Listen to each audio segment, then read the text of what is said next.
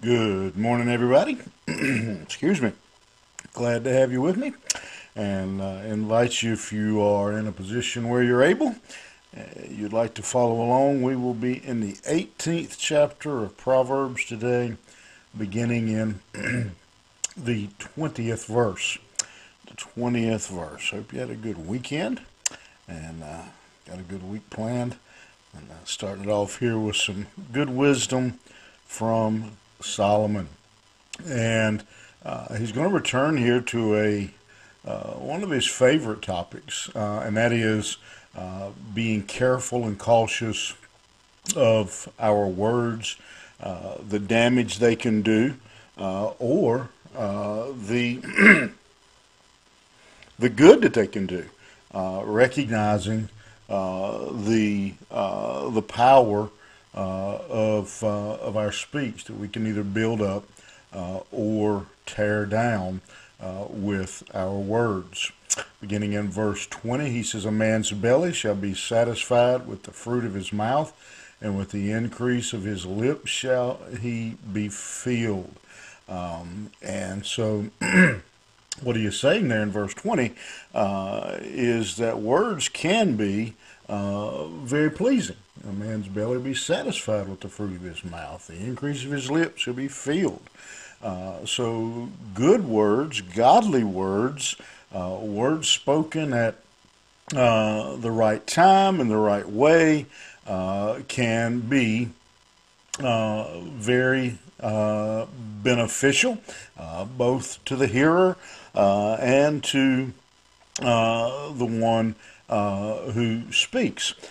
Then we have to be honest and say that the logical opposite of that is that words can also damage, that they can also harm, and we are directed in Scripture, in the New Testament, to help others, to build up others. The word specifically is the word edify that we see in the New Testament, and one of the main ways we can do that is with our words, that we can either again, we can increase or decrease, this verse says. We can build up or we can tear down. And every person in the sound of my voice this morning has experienced both sides of that, the building up and the tearing down of words, and how someone, probably every person listening this morning, can look back over their life and think of someone. It may have been a school teacher along the way, may have been a parent, a Sunday school teacher, Bible school worker, total stranger, that said something to you, and those kind good words have stuck with you in your mind. You can still replay those to this day. But on the other hand, it goes the other way. Probably every person listening this morning, watching, can remember some harmful words. Remember something that was said that, again, may have been a parent, may have been a teacher. We don't, parents, you hear parents sometimes making those statements: "You're never going to amount to anything, you're no count," those kind of things. Those words hurt, and those words tear down. And so we have to remember the power of our words. "Death and life are in the power of the tongue," he says, "and they that love it shall eat the fruit thereof." I don't think most of us really ever think about our words having that kind of power, death and life. And again, we just can't, I don't think, adequately state the power of words. The words to, again, build people up and to tear people down.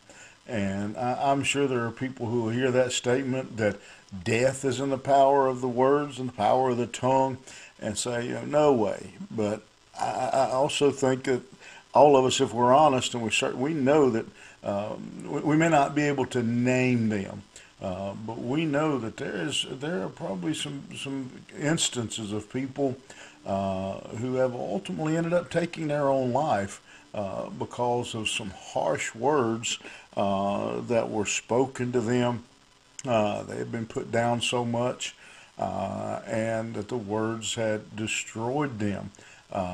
And we have to understand here that the danger or the power that is in words. And in this last line in this proverb, he says, "And they that love it shall eat the fruit thereof." It, the love it that he's talking about is the tongue, the speech. Those that love to talk will eat the fruit of their words. All of us have probably heard that saying before. You're going to eat your words. That's what he's saying to us there. Good, you better make sure the words you say are nice and good and easy, because you're going to have to end up eating those words.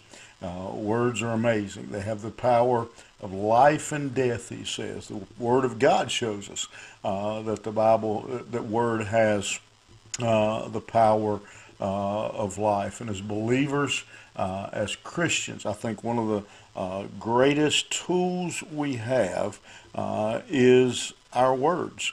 One of the greatest hindrances we can have are our words. I wonder how many people have been turned away and have rejected the gospel of Jesus Christ because of something that a believer has said, maybe even in jest. But when they did, the damage that was done was very critical and caused that person to walk away.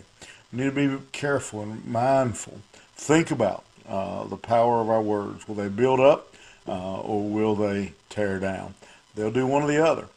So let's consider that before we speak. Have a good day. We'll see you back here tomorrow morning.